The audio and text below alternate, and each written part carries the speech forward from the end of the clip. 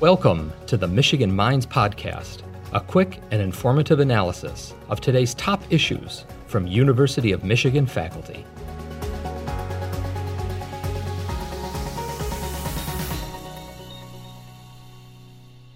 Thank you so much for joining Michigan Minds. Really excited to speak with you today. Can you go ahead and just introduce yourself and share a little bit about what you do at the University of Michigan? I'm delighted to be here. My name is Abigail Dumas, and I'm a medical and cultural anthropologist, and I'm an assistant professor in the Department of Women's and Gender Studies. I'm also a core faculty member of the Global Feminisms Project, which collects and archives interviews with feminist scholars and activists from around the world. And in what areas does your research focus?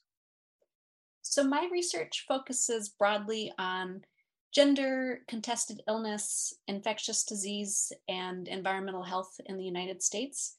My first book, which came out last September with Duke University Press, is called Divided Bodies: Lyme Disease, Contested Illness, and Evidence-Based Medicine.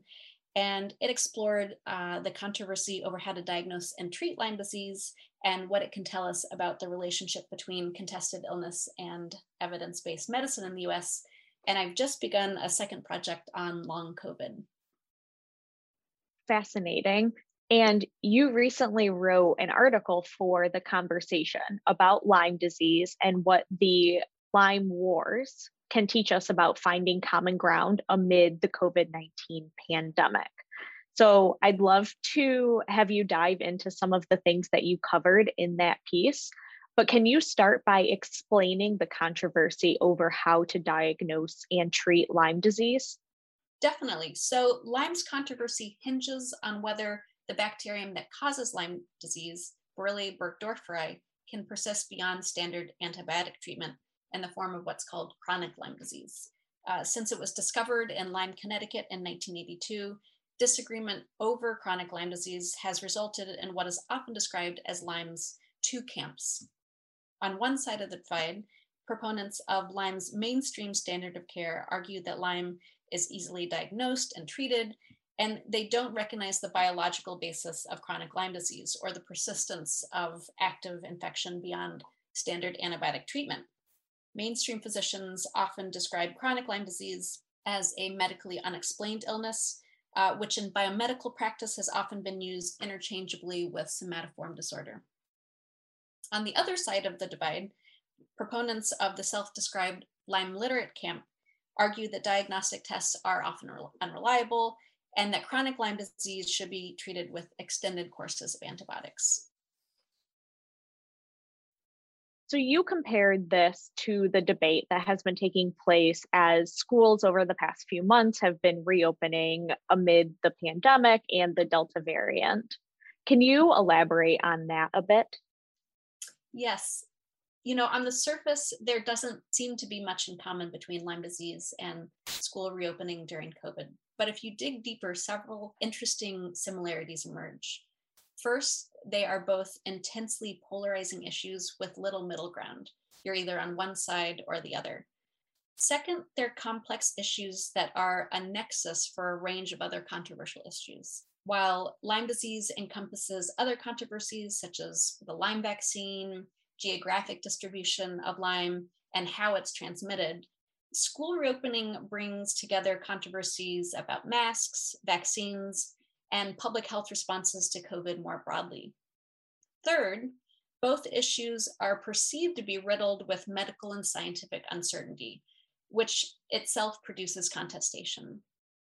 And then linked to this is the fact that Lyme and school reopening both nicely demonstrate how individuals on either side of a divisive issue will draw on a range of scientific and medical evidence to both reinforce their stance and then make opposing claims to scientific truth.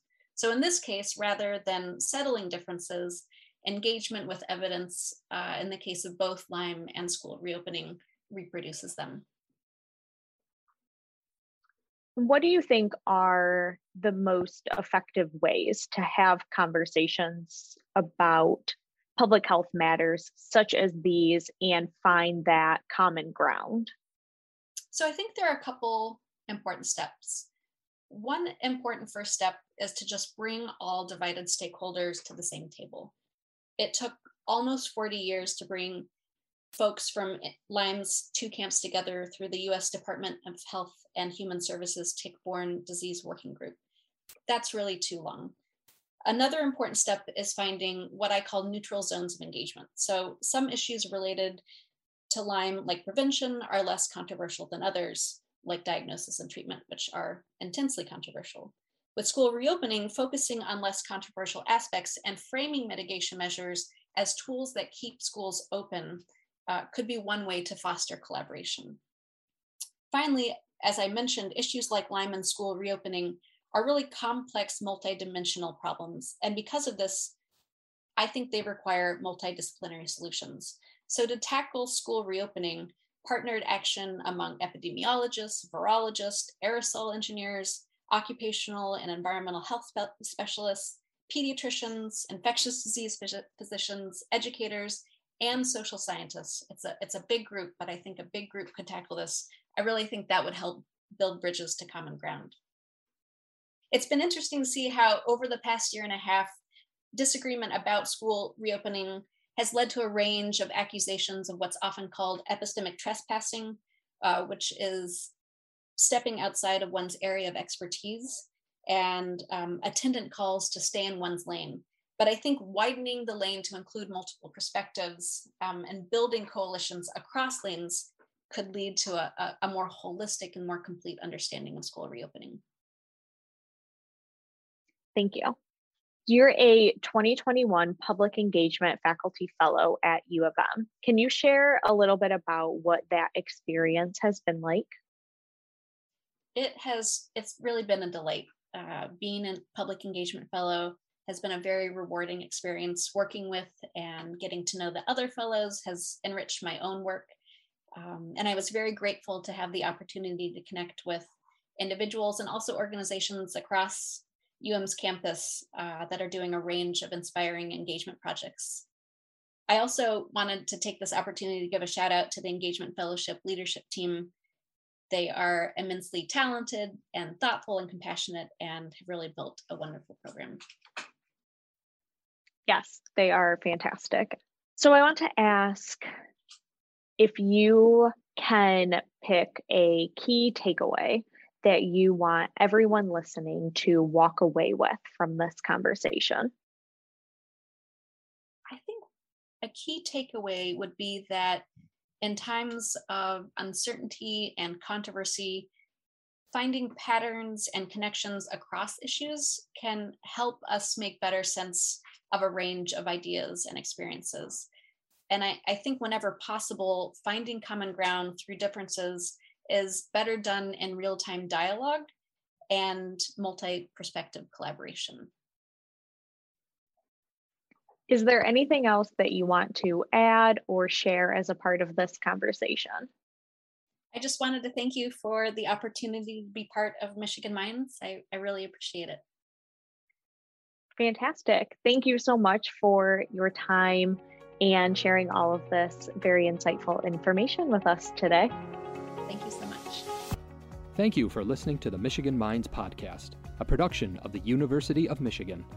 Join the conversation on social media with #UMichImpact.